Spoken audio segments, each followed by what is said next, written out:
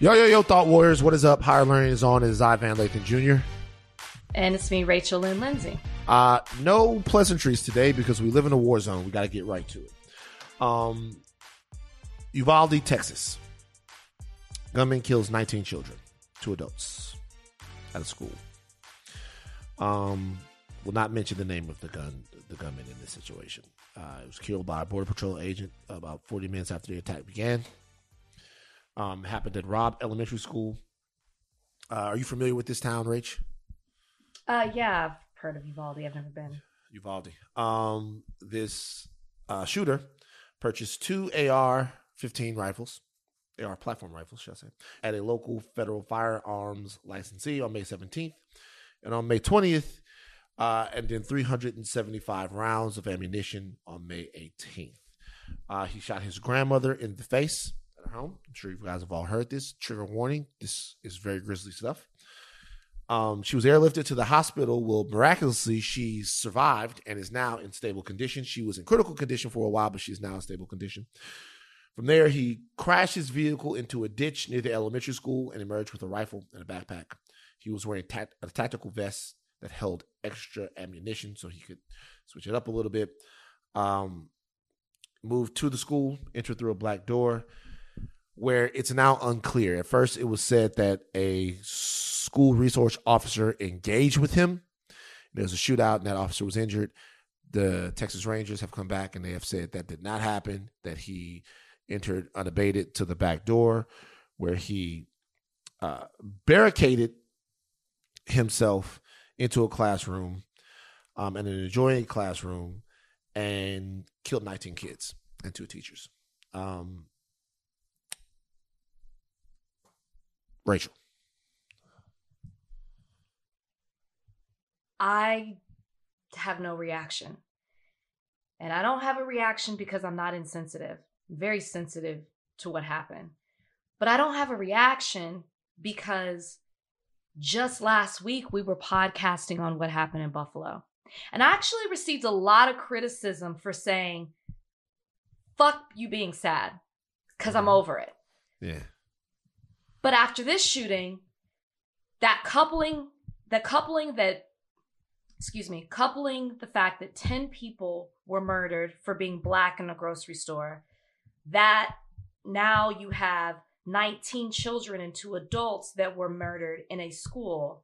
You have people expressing that same sentiment. I don't want to hear your thoughts and prayers.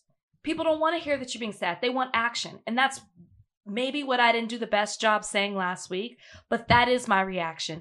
That is how I feel. I don't want to get into my emotion. I don't want, we're all sad. We're all devastated. We're angry. We're frustrated. It's all the words, whatever you want to throw on it, we're there. It's time to talk now about prevention and the lack thereof. It really is. That's my reaction to it all. I don't want to get into it. I don't want to be emotional. As in crying. What answers do you have? Well, I don't know if I necessarily have the answers, which we talked about last week. Sure. But I feel like I'm learning more about what's not being done and different things that could be, because I think the easy thing to do is to point fingers, and I'm guilty of it, of saying, hey, you're affiliated with this party and your party gets money from this, or your party believes in this, and so therefore you're stopping things from getting done. It's easy to say, hey, the people are voting along their party lines and things aren't getting passed in the Senate. Hey, we need the filibuster. Hey, but now I'm learning that there could be more things that are done by the current administration. There are powers that they have to at least show that they're serious and taking a stance on gun control in this country.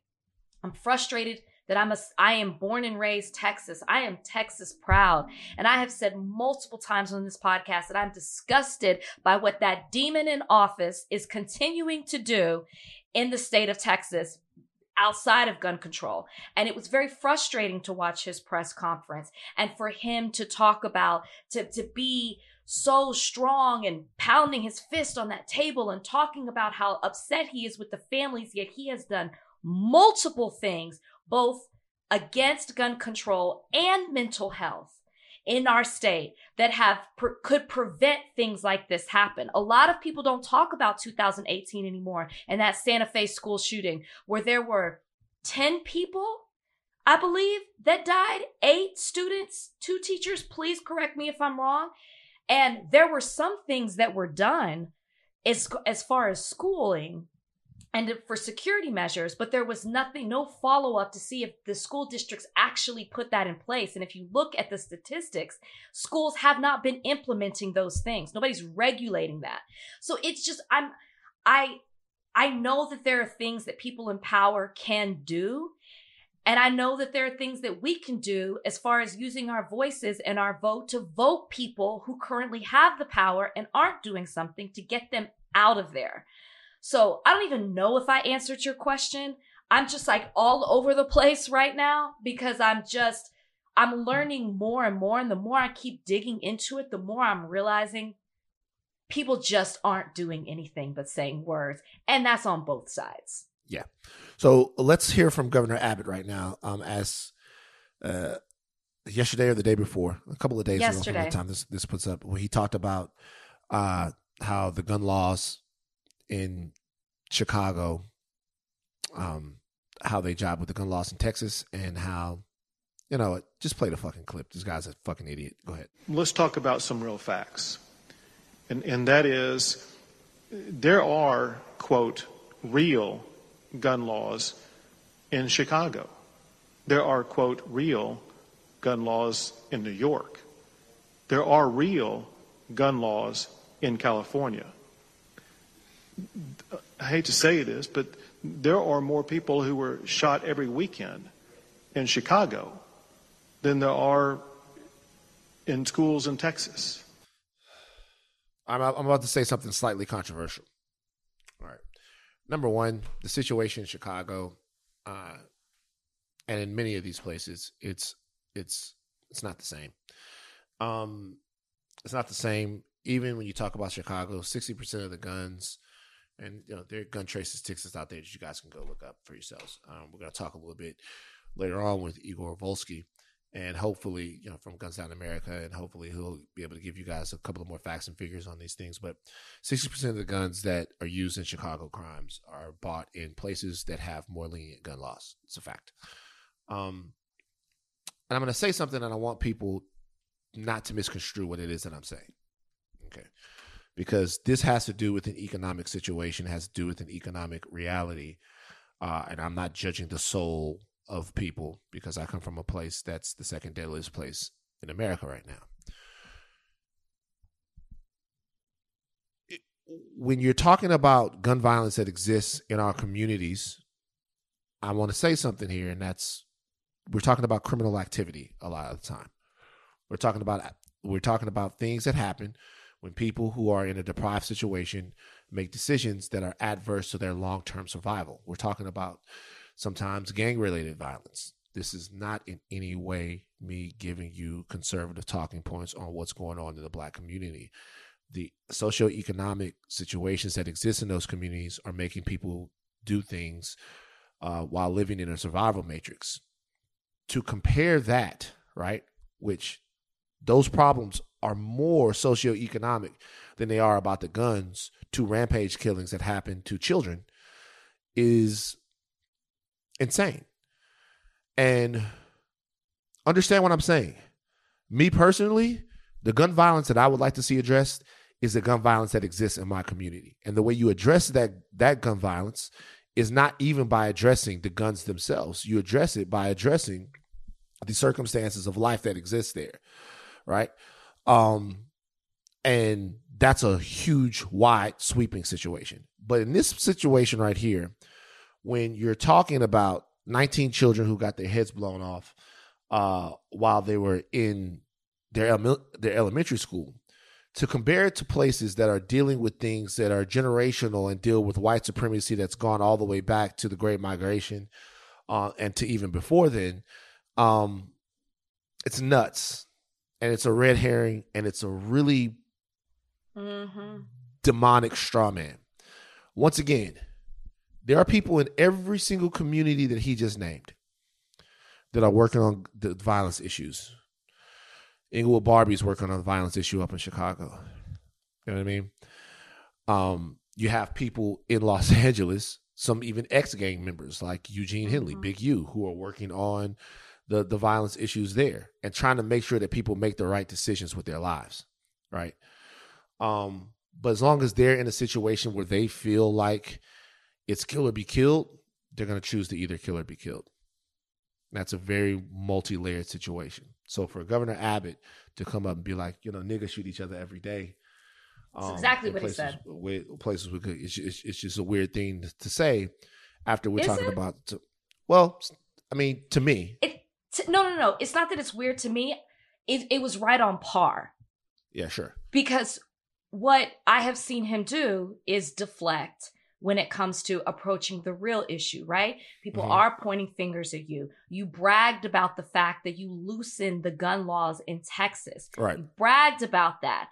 The hypocrisy for me, and this is a big thing with Republicans, is that you're sitting there on that stage and you're talking about all the things that you have done since the Santa Fe shooting at the scene of another shooting.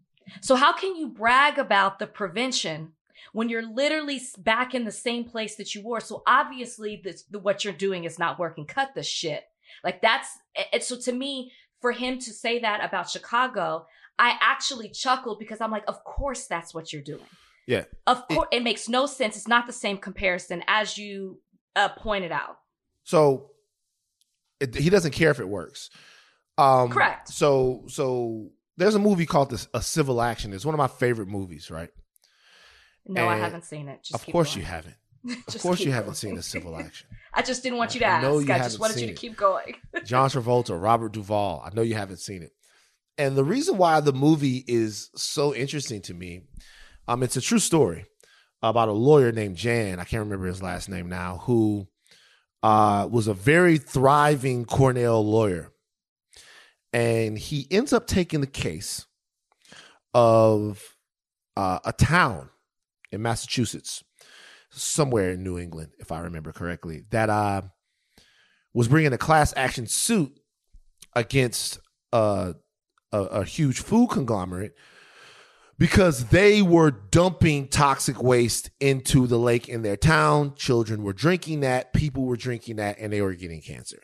Sort of like an Aaron Brockovich situation. There was a whole little run there of environmental action movies that happened. It's a great little era. But this one, and the guy goes broke. The guy,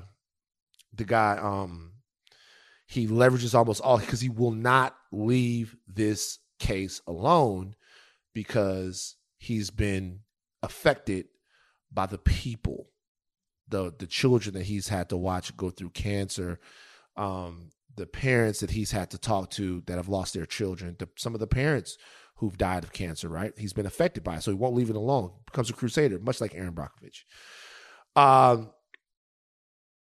And the reason why I love the movie so much is because the movie deals with diagnosis dysfunction.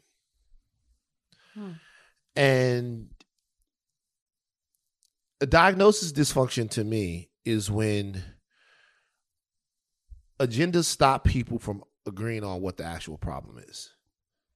So in this particular movie, the people that are the people that represent the company that is poisoning, I think the name of the time was Woburn or whatever it was, the people that represent them, they have to know deep in their heart that they're poisoning these people. They have to know that. They have to know that they're poisoning these people. It's obvious that there's something specifically wrong here. All right. But they can't allow that diagnosis to come to the table because then they got to fix it. And fixing it means that their bottom line changes. So the central question of the movie is when do people start mattering and money stops mattering? In this situation, it's fairly the same. Yeah. What we have here is, as an American society, as a community, if that's what we really are, because community has a couple of definitions that I don't think America or any very specific neighborhoods or even communities in America can adhere to anymore. what we're being asked to do is just, and I'm being honest, the 2A community, the pro-gun community, is essentially asking us to be okay every so often with 19, 20 people getting killed in a supermarket or in a school, or to be okay with gun violence all over America on an everyday basis. They're just saying this is just part of American culture. And the reason why they're asking us to, the reason why I say that is because everything as far as Uvalde is concerned, it's like there's a school police force there.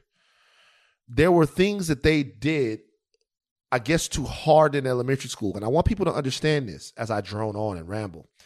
I'm trying to collect my emotions. An elementary school is never going to be the fucking Pentagon. Right. You're never going to have a situation where an elementary school, I was just in one when we were doing hip hop homicides. As soon as you walk into an elementary school and you see funny characters on the wall and you see like dragons, hey, do your homework, and you get an extra star sticker. And as soon as you're in a library and you see like those little plastic containers where the children put their books after they're done with them, you see maps of Louisiana up on the wall. There's this feeling of ease and of freedom and of imagination. All of those things preclude those people from walking around like it's DEFCON 5 every fucking day. They're in a place where they're supposed to be safe. Yeah. They're in a place where they're inherently supposed to be safe. They're supposed to be safe. So we want to go to recess. It's at cross purposes with what it is. We can do more, but we're never going to have a situation to where you're doing a fucking retinal scan to get into Miss Grantinetti's first grade class. Mm-hmm. So the question is, being that these things are on the rise and being that they're a part of our culture, well, then what's the next answer? And the next answer is to try to reconcile America's relationship with the gun. But the diagnosis dysfunction that's coming from all the politicians that are bought on both sides in Washington, right, and from the people like Governor Abbott, who would rather kick the can into a black man's hand than actually deal with what just happened in his state, means that we do not have the wherewithal to properly address this problem. We don't. And I talked to a guy who is a 2A advocate yesterday. I wanted to bring him on the podcast, but you guys rightfully said that our audience would probably be triggered by having that voice on the podcast. And very intelligent person. All I got was platitudes. Mm-hmm. All I got was platitudes. All I got was, this is what the answers were. The answers were, if we do universal background checks, that eventually is going to lead to the end of guns. If we do this, that eventually is going to lead to the end of guns. If we do this, that eventually is going to lead to the end of guns. So much of the argument against doing things to make children safe today had to do with the conjecture of what his motherfucking right to own a fucking bazooka would be 5 years from now. And let's just keep it real with it. You don't care about the fucking kids. You don't care about them. You certainly don't care about the 10 black people who got their fucking a week ago. Mm-hmm. So the right is in a state of regulatory capture where the gun, where people like Hammer make the gun laws and have made the gun laws on behalf of lobbyists for a long, long time. And the left has got their tail tucked between their legs and doesn't want to go too hard because there might be some gun-owning Southerners that still vote Democrat. So we're in a situation where we're being asked as a society, I want people to think this, to accept dead kids, whether they be killed in a mass shooting or whether they be killed in South Baton Rouge, to accept dead children as a part of our existence. And I want people to ask themselves whether or not that's something that they're comfortable with. Yeah. And ask themselves like that in a real way. And don't use it's so true. That guy that you were just talking about, his personal interest is more important than the lives of those children and the lives of those adults in Buffalo. Just like with the politicians, your position and your power means more to you than anything else than these innocent lives. That's essentially what you're saying. And for the people who might deflect and say, oh, like Abbott said in his press conference, well, 18-year-olds have been able to get guns for 60 years in this state. But you weaken the gun laws to make it easier for him to get it and to carry them. That's the kind of stuff they're not saying. Or mental health, we need to do better with mental health. Then why did you slash $211 million from the department that oversees mental health programs in Texas? Why is Texas ranked the last out of all 50 states in regards to overall access to mental health care? And the telehealth program that you implemented in response to Santa Fe, why is it that it's not even being used in Uvalde? Not even being used in that school district. So when they try to deflect, it's important that you call them out on the things that they're saying, oh, well, we need to do this, but you don't do them, actually. You don't do them. Vote Beto. Sign up to The Economist for in-depth curated expert analysis of world events and topics ranging from business and culture to science and technology. You'll get the weekly digital edition, online-only articles, curated newsletters on politics, the markets, science, culture, and China, and full access to The Economist Podcast Plus. The Economist is independent journalism for independent thinking. Go to economist.com and get your first month free. Herschel Walker had some. Herschel Walker has some thoughts. Not doing Herschel. Donnie, play the sound. Not doing Herschel. Cain killed Abel. And that's the problem that we have. And I said, what we need to do is look into how we can stop those things. He talked about doing a disinformation. What about getting a department that can look at young men that's looking at women that's looking at just social media? What about doing that, looking into things like that, and we can stop that way. But yeah, right, they want to just continue.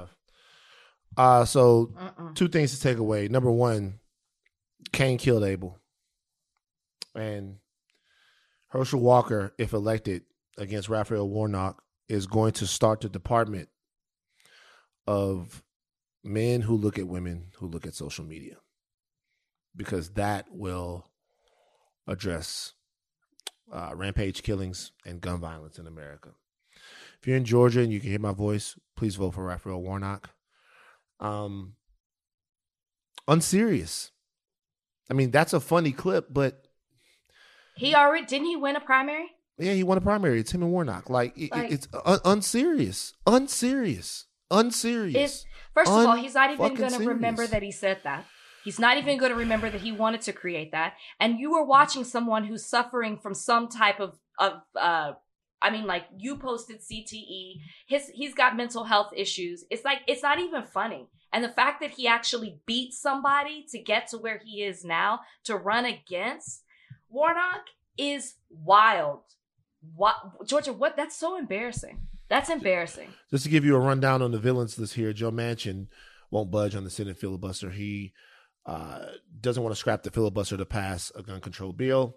Argued on Tuesday evening that the filibuster was the only thing that prevents us from total insanity. The filibuster is the only thing that's preventing you guys from doing anything at all. You guys are fucking dumb. The Senate GOP blocked a domestic terrorism bill, gun policy debate. The GOP doesn't want to have this conversation.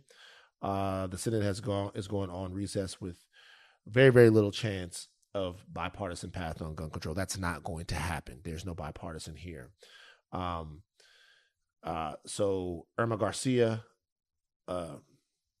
Amarie Jo Garza, Eva Morales, Xavier Lopez, Josiah Garcia, Jesse Flores Jr., Lexi Rubio, Tess Marie Mata, Nivea Lessa Bravo, Annabelle Guadalupe Rodriguez, Ellie Garcia, and Elijah Torres are dead. They'll never be back here again. Their time on the earth is past. Their families and the people around them are left to pick up the pieces. And what we are left to do is to argue to fill the time until the next one of these happens. And there are people out here with platforms. You're killing children. You're killing kids. There's a special place in hell for you Like, there's a special place in hell for you. You're killing children. The reality is this. Like, if Van was president, what would Van do? Two things. Number one, the first thing I would do is I would start a new department. Not the department of men who look at women who look at social media. I don't think that department has very much future. I would start a department. I think it's high time because of what we've been through just recently, because of the growing discontent of Americans. It's high time for a Department of American Wellness. I really do believe this.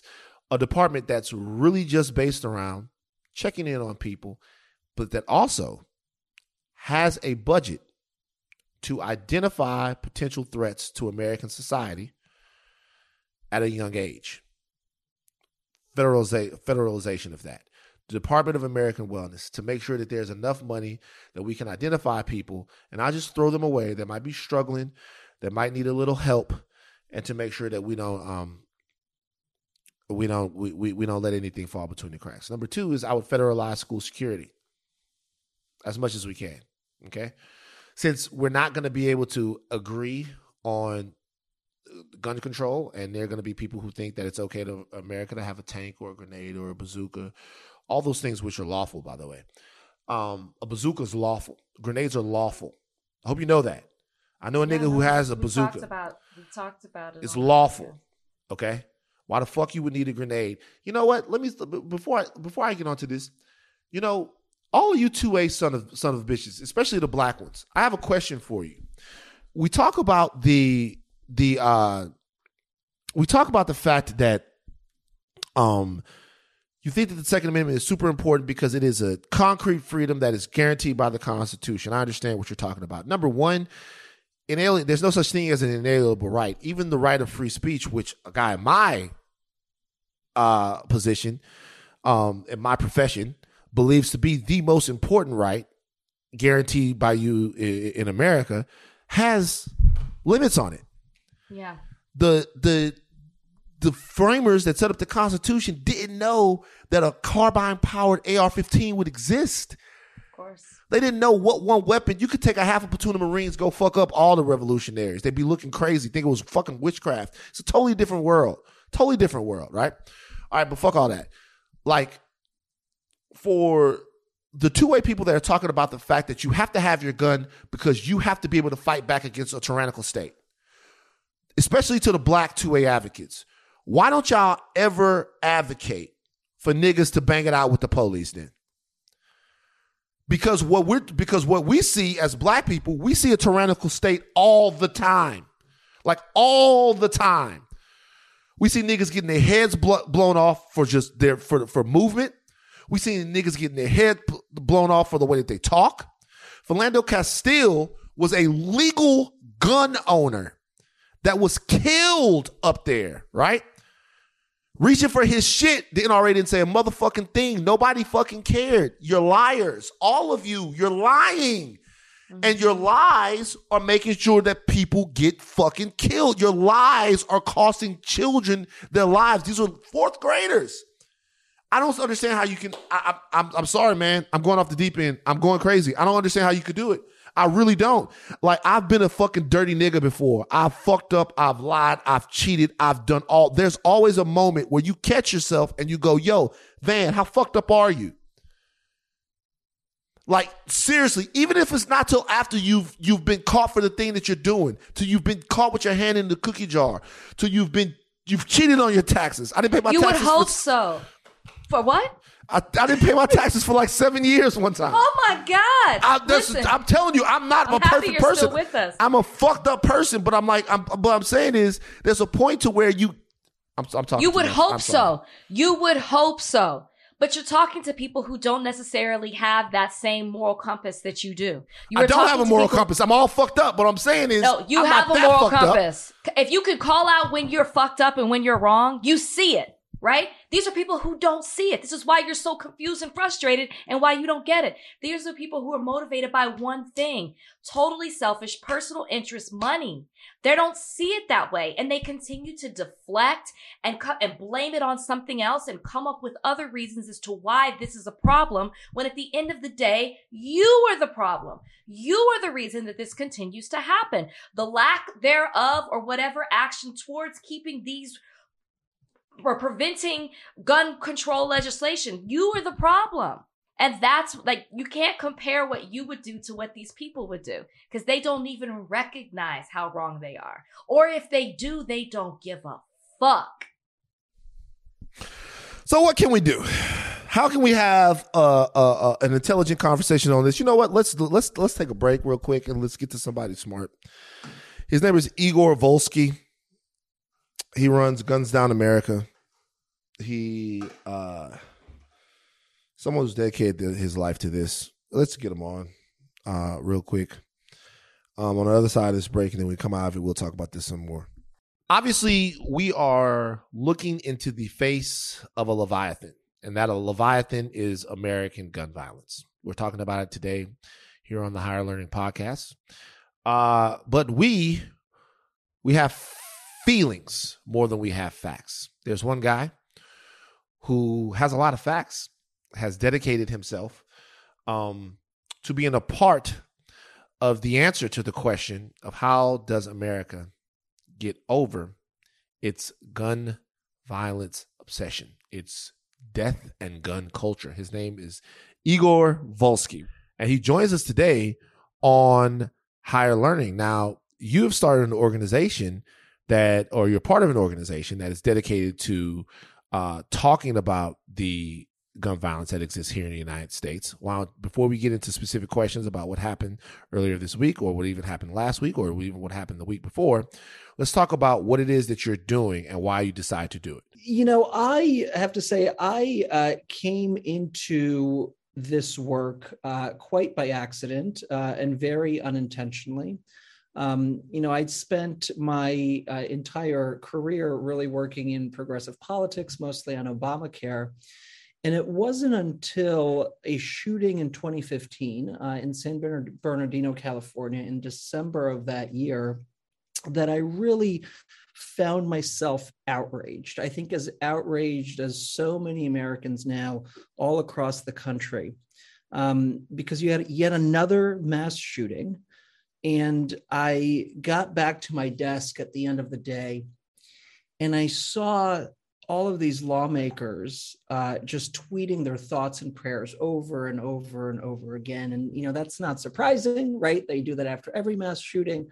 But what caught my eye is that the very same lawmakers who are kind of most vociferous about letting people know that they really care were the same ones who voted against reforms in the aftermath of the Newtown shooting, which was now almost 10 years ago, if we can believe it. And something inside me just broke. And I said, I cannot believe that these folks are trying to pull the wool over the eyes of their constituents and trying to trick them essentially into thinking they actually care about their lives, when in reality they don't, because that's not the way they vote. And so I very methodically quote tweeted every single one of those lawmakers for hours that evening, and pointed out that the reason they were thinking and praying and not actually doing anything at all was because they took a certain amount of money from the NRA. And I would go over and calculate how much money they took, and I would tweet out those numbers. And those tweets went really viral. They made national, international headlines. They pushed me into this work, and they enabled me to start an organization called Guns Down America, where we push lawmakers, specifically now the Biden administration, to live up to their campaign promises and actually deliver on this issue, fight on this issue to keep us safe, to keep our communities safe. But also to ensure that businesses and corporations play their role as well, because we learned in the Buffalo shooting, American grocery stores are on the front line of this crisis. The shooting at Tops, I'll just note quickly, is one of over 450 shootings in or around grocery stores since January of 2020. They have a role to play here as well. I want to pick up off something that you said, because you mentioned promises that are made when these politicians are, campaigning for office. And then you mentioned the Biden administration. And a lot of times, it's easy, and I do it for sure, point towards Republicans. Because we equate the Second Amendment with Republicans and, their connection to the NRA. But we have a president who's a Democrat right now in office. What promises have been made by the Democrats, specifically the Biden administration or President Biden when he was running, that he's failed to deliver on in regards to gun control? Yeah, Rachel, I really appreciate you asking me this, because over the last couple of days, and really for the last year and a half since the beginning of the administration, I've been working so hard to push this administration, this president, to live up to his promises. Because when he was running back in 2019 and 2020, he told us that he was the only candidate in the race to defeat the NRA back in 1994, to pass the assault weapons ban, that his 30 plus years of experience in Washington, D.C. meant that he could bring Democrats and Republicans together and accomplish big things, get big things done, that he had that experience. He had that know-how, which is why you should vote for him, he argued, rather than all of these other Democrats on the podium. He looked, Rachel, survivors in the eye throughout that campaign and told them, I've lost my children. I know what you're going through. I feel it in my heart. I will fight for you. This issue will be a priority for me as president, for my administration. He said this time and time and time again. He gave us a plan, a vision on gun violence prevention that was so much more expansive, frankly, than anything we have seen in election cycles past. And we were excited, we were energized that finally we had a champion in the White House who wouldn't be afraid to spend real political capital to make progress on this issue. And he gets in. And not only does he fail to really fight in the way that he promised, but right now in the White House, there's not a single senior staffer, not one, whose sole job is to work on this issue. Not one. And it shocked me, it shook me that when the president delivered those remarks in the aftermath of the Buffalo shooting on Tuesday, that he didn't announce an appointment of like a gun czar or an office, a White House office of gun violence prevention, that these are tangible things he could do without 60 votes or 50 votes or whatever. And these are all choices. These are all choices he is making and his administration are making for whatever reason. For whatever reason, they believe that when Americans are reminded yet again that they could get killed while buying groceries in America, that their children could die when they're sent to school in America, that the best thing for him to do, apparently, politically, is to simply walk away from the problem, to ask somebody else to take care of it. It's really, quite shameful. Let's get into the nuts and bolts of this. We've had more mass shootings in America this year than there are days in the year. Where we're dealing with something that is very, very destructive in American culture. I reached out to someone who I know who is a staunch 2A advocate yesterday to have a conversation. The conversation was about why they feel like access to guns, certain types of guns, or easy access to firearms is not the issue in American gun culture. And specifically with school shootings, his answer to me was, it's security. Schools have to be more secure. Guns are not the answer. any gun control laws would lead to what he said, the banning of all guns, getting guns off the street totally, which he says is a non-starter for him. He doesn't think that easy access to destructive firearms is the problem with school shootings or American gun violence itself. Why is he wrong? Well, he's wrong because every other country, a peer nation in the world, has the same kind of security structures in schools and in grocery stores and whatever public entity or place you want to name. And yet we are the only ones, as you say, that have had more mass shootings than there are in a day of the year. And the reason for that, despite what your friend believes, which is just entirely wrong. I mean, frankly, it's like arguing the earth is flat at this point. I never said friend, by the way. Oh. Did I say, if I said friend? I said somebody I know. Is this like somebody on Twitter that you know? Is that it's somebody that I interviewed before. Oh, okay. So, yeah.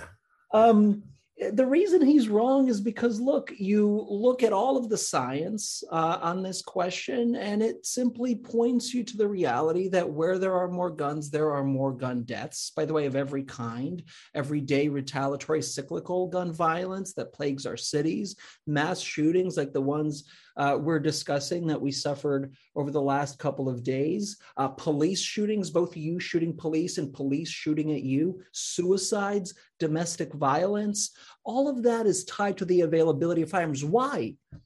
Because firearms are innately dangerous instruments, and they're dangerous in almost anybody's hands, right? Just take police shootings as an example, right?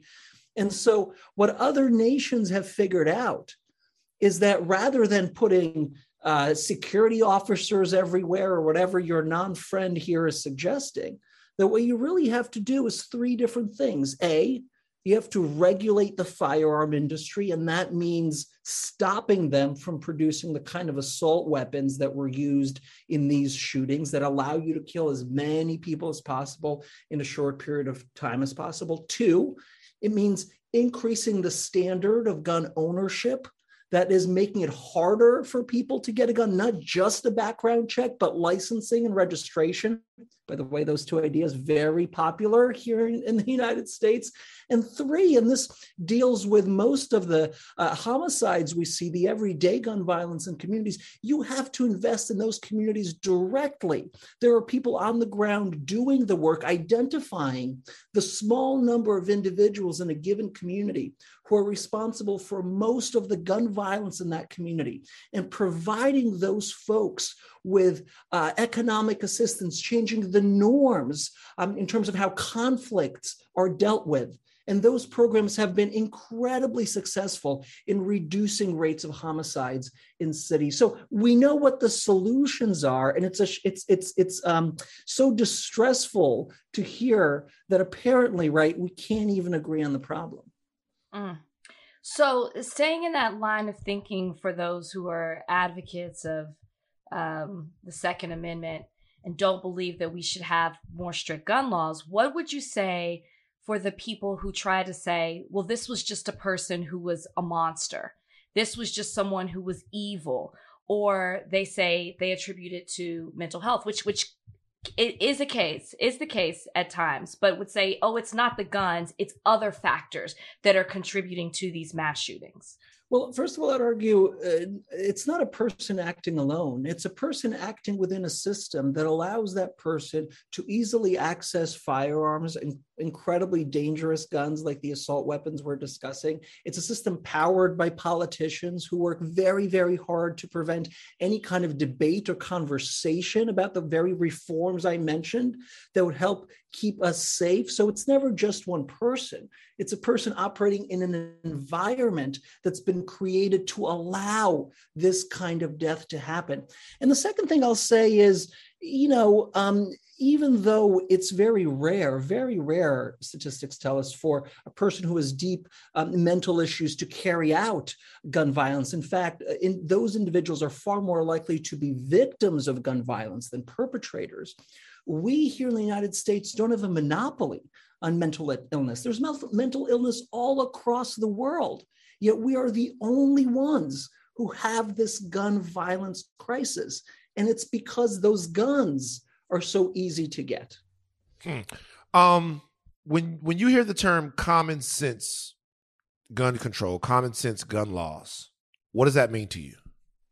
I mean, it means to me laws that a majority of Americans agree on, right? This is expanding background checks. This is banning assault weapons. This is a licensing system. This is a registration system. This is ensuring that you lock your gun so your kid can't get it, right? There's like a whole host of reforms. Almost all of them, all of these policies are universally popular, which again, just brings me back to my political point. If they're so popular, and if there's so many more Americans who support tightening our gun laws than loosening them, why can't this president, the Senate Majority Leader, galvanize that support and at least fight for progress? That's the very definition of politics, right? Having an idea, bringing people, organized people along with you to make progress. They're failing at the basics, at the fundamentals with this issue. Well, I'd argue, and I think the reason is because the lobby is so strong, right? The NRA, we're talking 5 million members, and they can raise untold amounts of money. It's just one organization. How do you match the money that the 2A community is putting into it? Yeah, let me talk about this. This is I think really important to highlight. And I get asked this a lot, right? Like why? Like Igor, you say 90% of Americans support all of these things, right? But why haven't we been able to make progress? That's the question you're asking. And I think there is undeniably to me, and I think I've really come to this in the last couple of years. And this is true historically with firearms in America, that firearms in America have been used to subjugate first Native Americans, then African slaves, then as we expanded westward, right, and conquered more of the continent, and then throughout the Civil Rights era into the Jim Crow era, right, there's a whole history of firearms being used to keep people in bondage and servitude, to keep people in what was perceived as their place, and to maintain a certain power structure, right? A certain white power structure.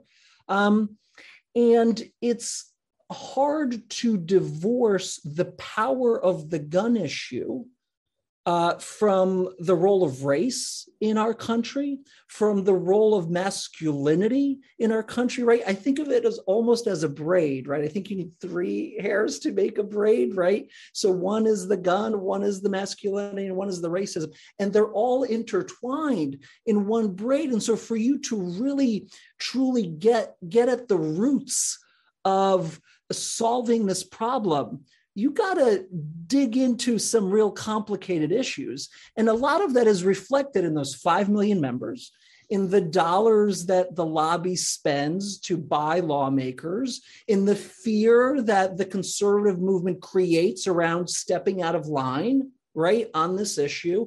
All of those, though, are reflections of like deep rooted problems in American society. And I really think that guns are intertwined right in the middle of that. And that's the challenge, right? That's the great challenge of why this is so difficult. But it doesn't mean we shouldn't fight, but it's difficult. Yeah. Speaking of it being difficult and not fight, and we should not fight, how hopeful are you, Igor, that there's going to be some type of change? And I say that on the heels of the fact that today another bill was voted against in the Senate that was supposed to open discussion on gun safety and hate crimes. People voted right on the party lines. I mean, we have political leaders, and I use the term leader loosely, people with power, politicians are saying, the thoughts and the prayers, and we need to not politicize this, and we need to talk about love, and we need to unite, yet we cannot unite on something that could, for prevention. That seems to be what they're avoiding. So how hopeful are you that the senators or Congress will come together to actually reconsider their stance to get something done? This is a hard question for me to answer, because I think professionally I have to be hopeful. Otherwise, why do I wake up every day and do this work? But I want to give you an honest answer, and that is to say that over the last 6 months, 7 months, and especially over these last couple of days, it's been really challenging to find that hope. And it's been challenging because the people you thought were your champions, like your elected officials, the people I thought, even in my own movement, who would understand that if you're not going to push after 19 kids die, when are you going to push? In my mind, so many of them have just left the battlefield and have moved to this place of, well, we're just going to blame the NRA, and we're going to blame, the crazy things Ted Cruz says and that Republicans say. And you can do that. That's fine. I suppose you can do that. But that doesn't move us any closer towards any kind of progress. That doesn't break that cycle I talked about earlier. That doesn't create any kind of muscle memory of politicians actually fighting, trying to do something on this issue, right? In the same way, for instance, that Democrats fought around reproductive rights when the Roe decision was leaked, as they should have. I just expect the same thing on this issue as well. So not seeing that kind of action or even that kind of effort to push people in power, the so-called leaders, as you say, to act, that's been incredibly difficult to watch. And frankly, the fact that I am one of the few voices who is speaking as honestly about this as I am, and putting the burden of action, not on Mitch McConnell. I mean, we could all go to Mitch McConnell's office, set ourselves on fire, and nothing will happen, right? Not on Mitch McConnell, who will never move, but on people who are currently in power, who can at the very least change the template for how we deal with this issue, raise the bar, change the standard, change the expectation that if a shooting happens, a president must do something. And they're choosing to just do the same old. And that's the difficulty for me to find hope. The fact that even with the ability to do the most basic of things, they are choosing inaction. That's what's so painful about it. I'm a gun owner. Let me explain this to you. I grew up in the double whammy of gun ownership. Right? Number one, I'm from the South, Louisiana, Baton Rouge. Number two, I grew up in a dangerous place. So, Southern man, one side of the family is from the country. I love you, Mom, but this is true. My dad is from the country. Mom's going to hate that I say this, but the other side of the family is from the hood. I'm sorry, Mom, but one part of it. So you have guns on both sides. You have, we're hunting. We're doing it for recreation. I was a rabbit killer, a deer killer, all of that stuff, right? Then on the other side of it, you have people who come up in South Baton Rouge, come in a particular place. They don't feel safe because the chance that somebody will come into their home is actually higher because of where they live. So for me, to protect my house, I have a shotgun. A shotgun in my closet, locked up, whatever. I have a shotgun. Am I safer because I have a shotgun in my home?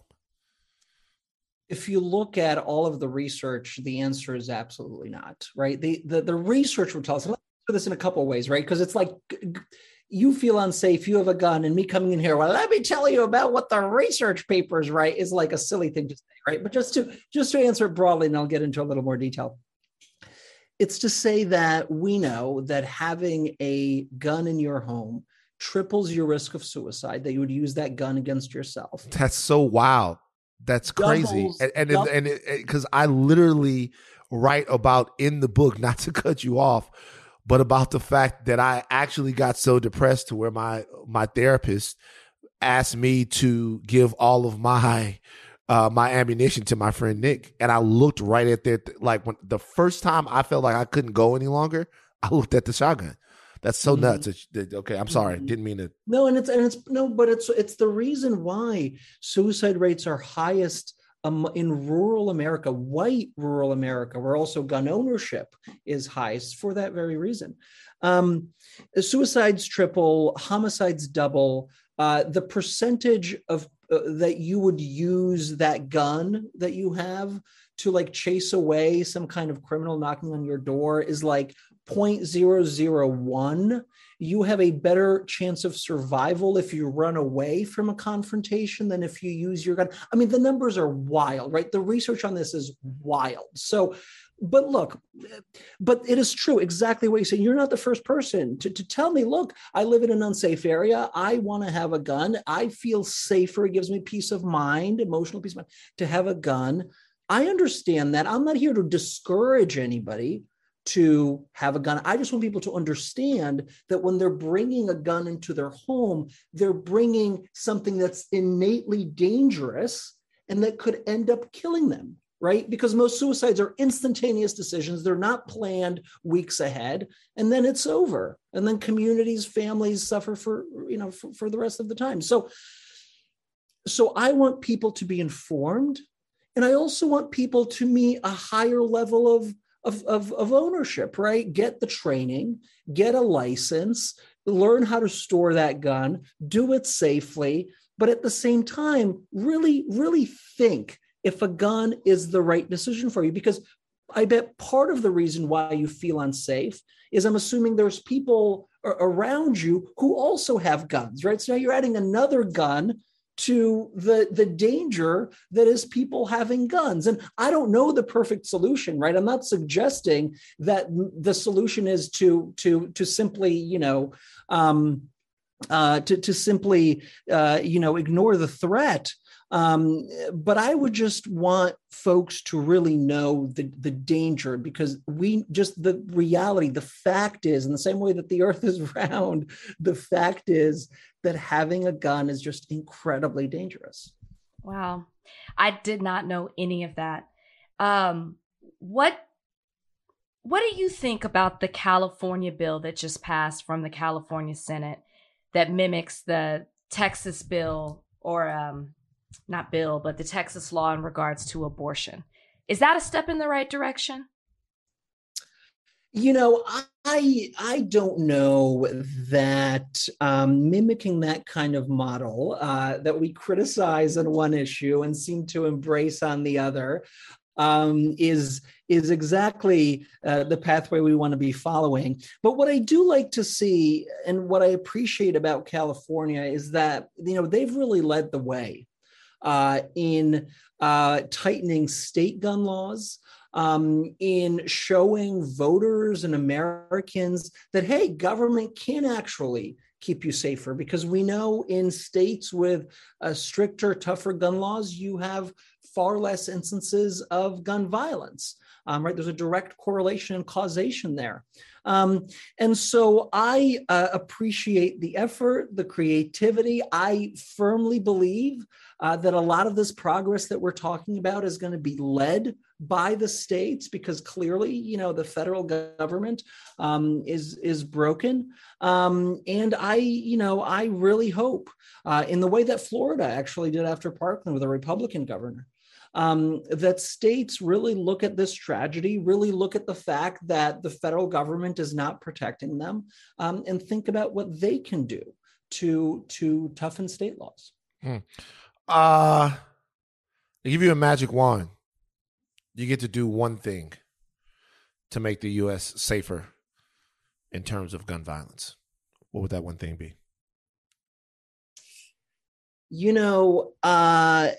I would, if I would look, let me think what I would do. I mean, is it one thing? I only get one. I only get one thing, Igor. I can't squeeze it. It's an Amory situation. My last question would have given you more leeway, Igor. I'm just gonna say it's an Amory situation. You get one thing.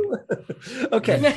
Let me just talk it through, and then maybe I'll pick one. My initial gut says that we know that gun violence follows poverty, right? Where there are higher rates of poverty, there are higher rates of gun violence. This is not surprising to anybody, right? So I would want to really focus on investing in communities, because we know investing in communities dramatically, giving people economic opportunity, jobs, dramatically reduces gun violence and gun homicide. And so part of me is very concerned about the communities that are closest to the pain of everyday gun violence, of breaking that cycle, right? So part of me thinks that that's the answer.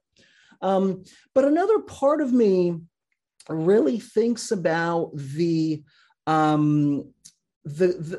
impact of these kinds of mass shootings on the entire country, right? The fear that it creates, that at any moment, doing the most mundane thing, that I would just, walking down the street here in DC or going to the grocery store across the street, that I and 20 other people could die in a matter of minutes, right? So maybe I would go after the assault weapons, right? And the challenge is like, okay, you can stop new production, but then what do you do with all the millions and millions and millions and millions out in circulation? You probably have to register them and license them like we did with machine guns, and it works pretty well. So there's kind of a solution there. So I'm between those two. But I'm curious, but let me turn it on to you, because I'm curious from each of you, which would you pick? Would you go kind of the poverty root cause, or would you try to, get rid of the weapons of war if you had that magic wand? I haven't guessed this. So look, for me, it all starts in community like you're talking about, because when I think of gun violence, Governor Abbott talked about the fact that, there's so much gun violence that happens in Chicago. He left out the fact that the gun laws in Chicago don't necessarily correlate to that violence, because 60% of those crime guns are bought from neighboring states that have laxer gun issues. But the problem is that you have different places to where the poverty, the proximity, all of those things lead people to making decisions that are at cross purposes with them living long, productive lives. So I would definitely start. That's definitely what I would do. Because I think about the gun violence that happens every single day as something that really needs to be addressed. As far as the AR-15 high cap situation, I've been around people who own AR-15s. My father owned an AR-15. The reality is that's a civilian brand of a military weapon. I've been around guns my whole life. I just don't get it. And so So for me, I'd start with the everyday gun violence, and the gun violence that, to be quite selfish with you, plagues my community the most.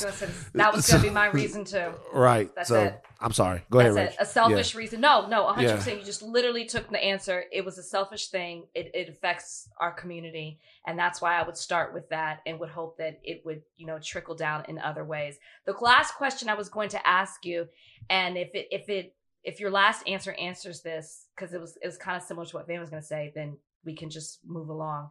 But if you had the power, what would gun control legislation look like in this country for you? Like what? Yeah, I'll just leave it there. And if you already answered that, then we can move on. Well, I'll say, in the 2020 primary, and I think she's introduced this repeatedly, Elizabeth Warren, the senator from Massachusetts, had a real comprehensive approach that really talked about, those three buckets or three legs of a stool that I discussed, right? You regulate the industry, you raise the standard for gun ownership, and you invest in communities. And it did it incredibly holistically. And it was kind of like the Green New Deal for gun violence prevention.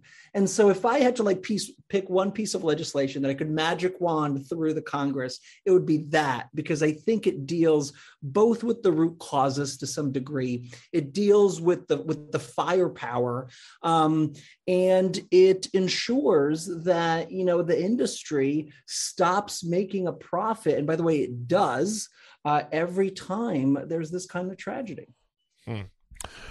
Igor, we appreciate you, my man. This was so fun. Thank you, guys. Yeah, keep working, but make sure you take care of yourself, bro. Take breaks. Make sure you relax. Make sure you don't take too much on, man. It's a lot going on out there. Thank you so much. Tell them where they can find more about your organization. Yes, please. GunsDownAmerica.org is the website. Guns Down Movement, Guns Down America on Twitter, but I'm also at Igor Volsky, IGORVOLSKY on Twitter as well. Igor Volsky, thank you for joining us today on Higher Learning. What did we learn, Rachel? I got to tell you, one of the most shocking things I learned is that the statistics of having a gun in your home, the fact of what you're more prone to do, and the fact that most people don't need it to protect themselves from a danger on the outside.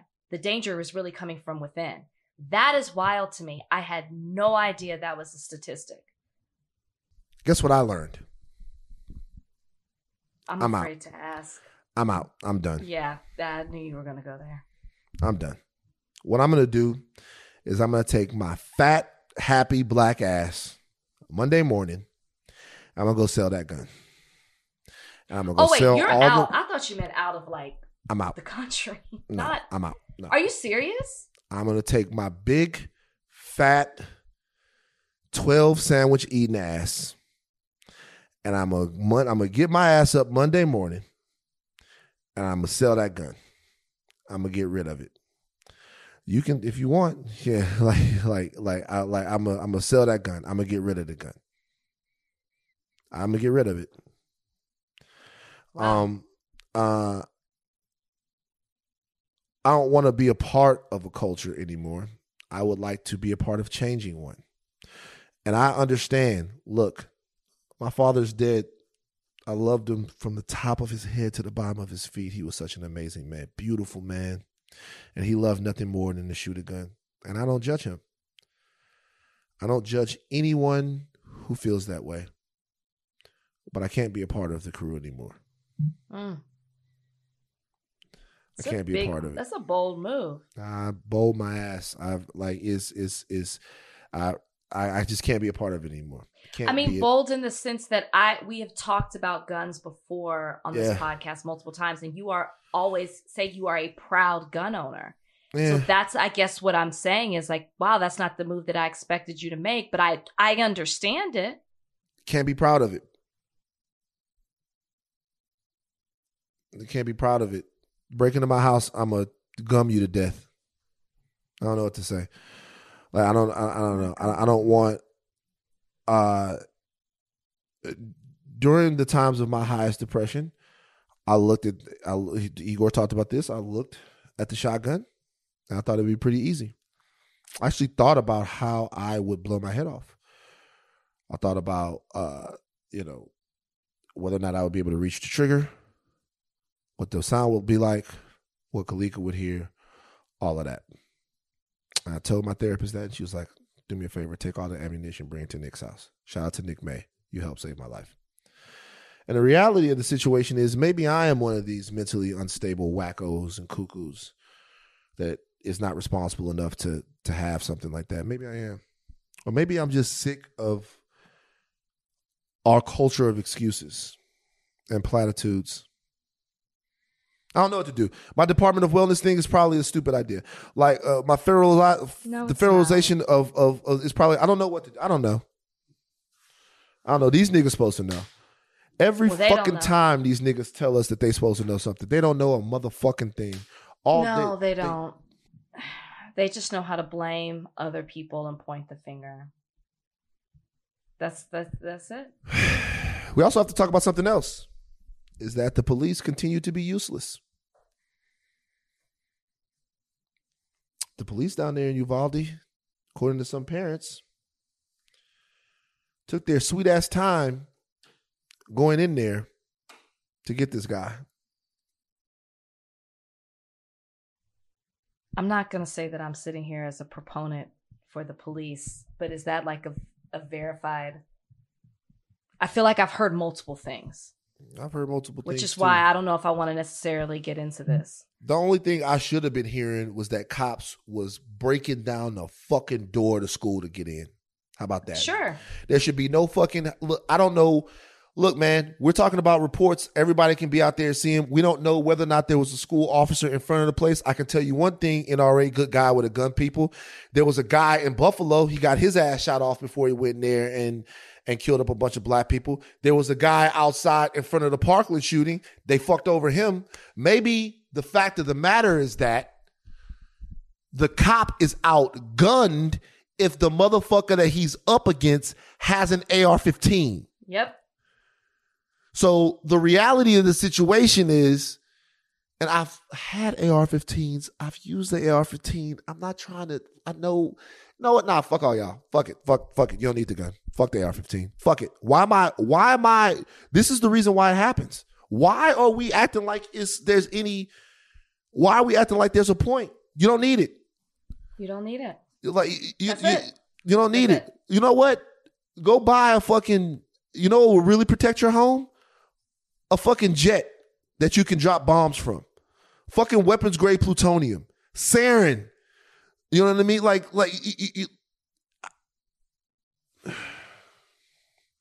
Yeah, so you don't need it. You don't need it. So the reality and the is, answer is not one exit to a school, one door. The answer is not strapping up teachers and having vests. Could be part of the answer. The teachers will. No. Hold on. The teachers definitely are not the answer. They talked to a guy named Ken Trump, I think it was his name, on NBC, and he was like, a teacher shouldn't have to worry about that. And this guy is a school security expert. A teacher shouldn't have to worry about that. That's not the situation that you want teachers in. Teachers have to be able to identify all kinds of things about students, and then on top of that, I agree. Ask them. Yeah, a teacher even have that training to even talk down. That's what I'm saying. Or meet we shouldn't be asking student. our teachers to do that. But that's something that's been put on the table. We shouldn't be asking our teachers to do that. One exit sounds like person gets through. You're trapped in that school. I don't like that. Like, the answer is not to have the guns. That's the only answer. So do you know what I think? I think there are a couple of different answers. But the gun is a part of it, and I don't understand why. The gun is the biggest part. So do I want to see better security? Yeah. But you know what? Why do I keep fucking cutting you? I'm a terrible. No. So you're fine. Up. You're passionate. You're upset. I'm not mad about it. Like, speak it. I'm not here to be like, let me get my point across. Speak what you feel. But I think you made the excellent point of, how is a security officer or a police officer going to go against an assault weapon? That's an excellent point. So we're supposed to equip them with AR-15s too? We just going to have a shootout at the school? It's so if we take this serious, there would be a multi-pronged approach to it. Number one, it would involve a little bit of hardening of the targets. I think you have to do that at this point. Here's the problem with that, though. Everything's a target, Rachel. Let's say we're talking about school shootings, right? Then we're talking about specific issues of school shootings, which deal with parents, which deal with teachers. This was fucking assembly day. So there were parents going in and out of this school. You know what I mean? So expecting a group of parents and teachers to be as that vigilant, it's just not. There's a human element to it. Okay. So let's say we harden the school targets. What other targets have to be hardened? Do you want one way in and one way out of a supermarket? because Tops in Buffalo got shot up? Do you want one way in and one way out of a movie theater? Because Aurora got shot up. Do you want one way in and one way out of a concert or festival? Because they shot up a concert and festival in Vegas. How do you harden a nightclub? Because Pulse got shot up. Like, how do you harden a mall? They shot up a mall. And the good guy with the gun up there, the cops shot him. So this amount of ineptitude and this amount of bullshitting look, man, this is nuts. The reality is there needs to be an approach. There needs to be a conversation where everyone comes to it, and the number one thing on their minds is not, how do I go get the right? It's not, how do I go get, how do I keep the left from keeping my guns? The number one concern in the conversation is, how do we keep children safe? That has to be the number one concern. We're not even talking about the fact that some of our Asian brothers and sisters they had a church run into here in Orange County where I'm at, and they got shot up. So the question is, how do we keep kids safe? How do we keep them safe in school? How do we keep old black folks safe in a church in Charleston, and then at a grocery store in Buffalo? How do we keep our LGBTQ brothers and sisters safe when they're partying their poles? How do we keep fucking country music fans safe from bump stop weapons in Vegas? Just people. Listen, CDC recently released data that said that firearms are now the leading cause of death for American children. Like, people, let that sink in. The leading cause. More than 5 deaths per 100,000 Americans between the ages of 1 and 19 were due to guns in 2020. Bruce Feldman, who was a pro-gun activist, called the NRA a political cult. A cult. We're not dealing with people anymore. We're dealing with religion. There are more licensed gun stores in America than McDonald's. There are more places to get a Glock 40 than it is to get a quarter pounder with cheese. I'm fucking eating tonight. I don't give a fuck. Fuck the diet. I'm eating. I'm gonna have a slice of pizza. I can't fucking deal with it. I'm never gonna lose weight. Like, I'm stressed the fuck out. I can't believe that. Like, I just can't believe that we have to have this fucking debate about the lives of kids. I want to punch somebody in their shit. An American is 7 times more likely to die by gun violence than a Canadian. 7 times. They look pretty free in Canada. I've been up to Canada. It was a bunch of motherfuckers cold and smiling. It's like what we say about everything. They're not going to care unless it directly impacts them. 212 mass shootings this year. It doesn't mean anything to them. It doesn't mean anything. It's not a reality. It's not a reality to them. They're pretending. They're not sad. They're sad because this impacts their agenda. They're sad because those Texas politicians are not going to be able to happily go to the NRA convention in Houston this weekend. Like, now there's a cloud over it. They're sad because it just affects their own interests. They are not sad. They are not. And if you have any question about that, look at what they're not doing in regards to protecting those children and other people who live in this country. Period. I'm done. What's next? This is what we're going to do. We're going to be down next week because we got Memorial Day. And we need the time off. I got to be honest with you. But on this issue, on the next podcast, I'm going to come up with the 10 biggest villains. And every single issue like this in America, we're going to come together here at Higher Learning. We're going to start coming up with the 10 biggest villains. We need to know who the people are. a lot of the people who are making money off this lobby, who are making this problem intractable, they're living in anonymity. The problem is the people that get killed and the shooters are more famous than the people that are allowing the people to shoot and get killed. So the reality is we're going to know, and we're not going to talk about the Mitch McConnells of the world. We know that they're feckless political fucking bitches. No, that's a heteronormative, terrible, whatever. They're feckless wusses. All right. We're not talking about them. We're talking about the people whose pockets they are lining. And when we identify these people, we got to get on their asses.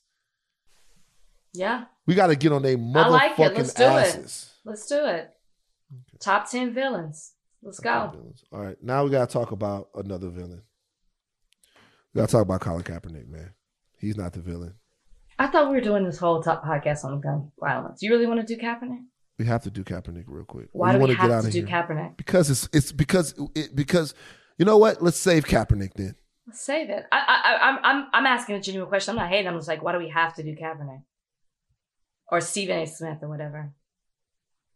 I feel like it doesn't flow with the podcast. Like this whole podcast has been about this, and we're like, oh, okay, well, let's talk about Cap. Leave and the this fact in. that Stephen A. Smith, I mean, was it that bad of a point? Leave this in. The reality is my anti-Stephen A. Smith agenda will continue. But you know what, Rachel? You're right. The question is, now that I'm sure you are, and I'm sure, first of all, hold on for a second. Trudy, how are you? How about let's do this? How are you, Trudy? I woke up, whatever day, what was that, Wednesday morning? I was up at 5 a.m. looking at that Twitter thread, and I was undone because my nephew is 10 and he's in 4th grade. And I think I just think about 4th grade. When I think about elementary school, 4th grade is the grade. So I just, this is really crazy. So that's my answer. Donnie? I'm okay.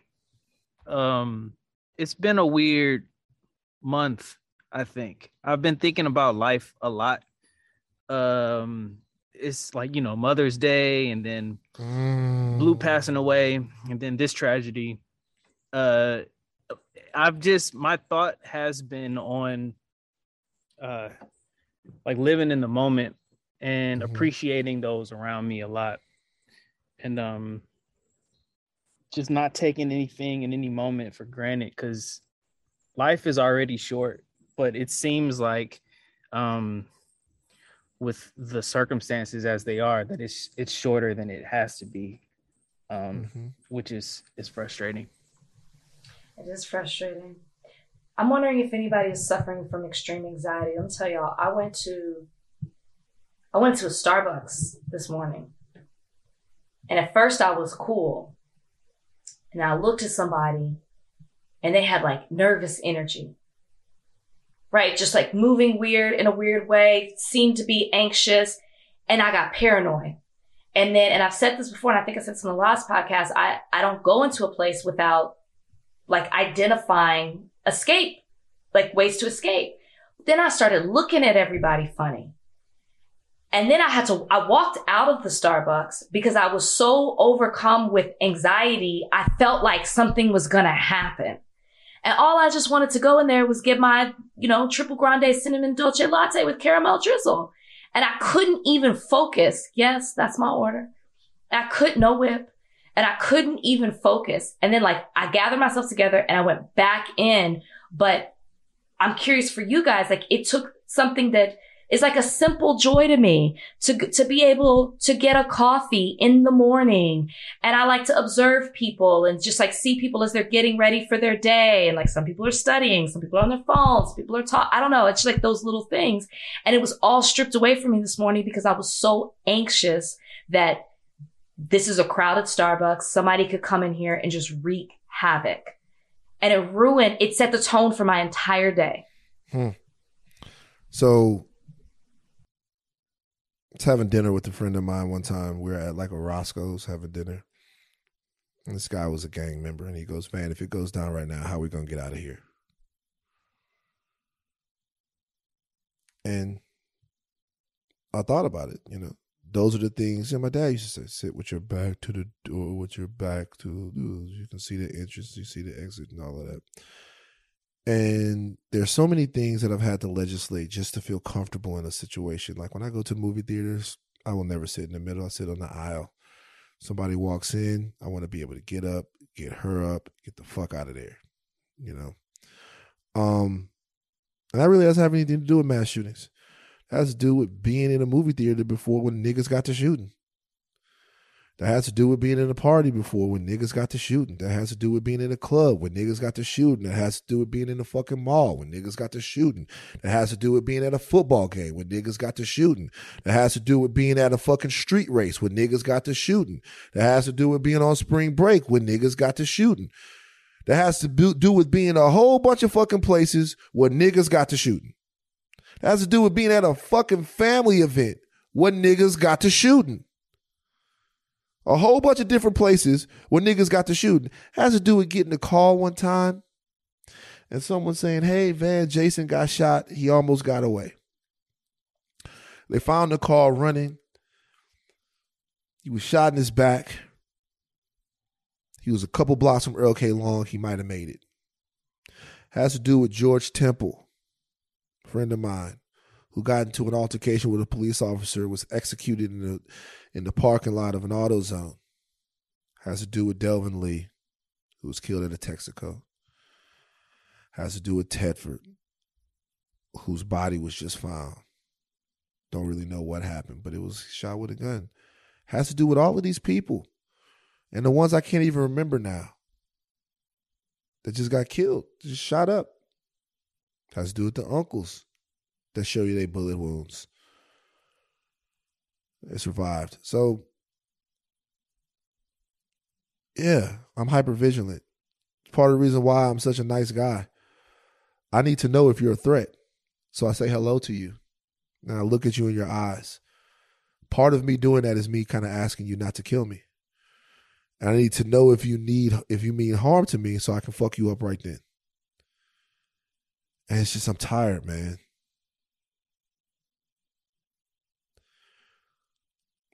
I fucking lost my dad, man. I'm just like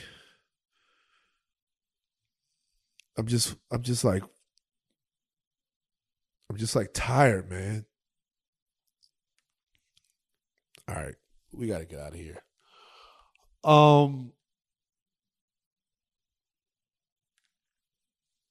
Take thin caps off, but do not stop learning. I'm Van Lathan Jr. I'm Rachel and Lindsay. We out.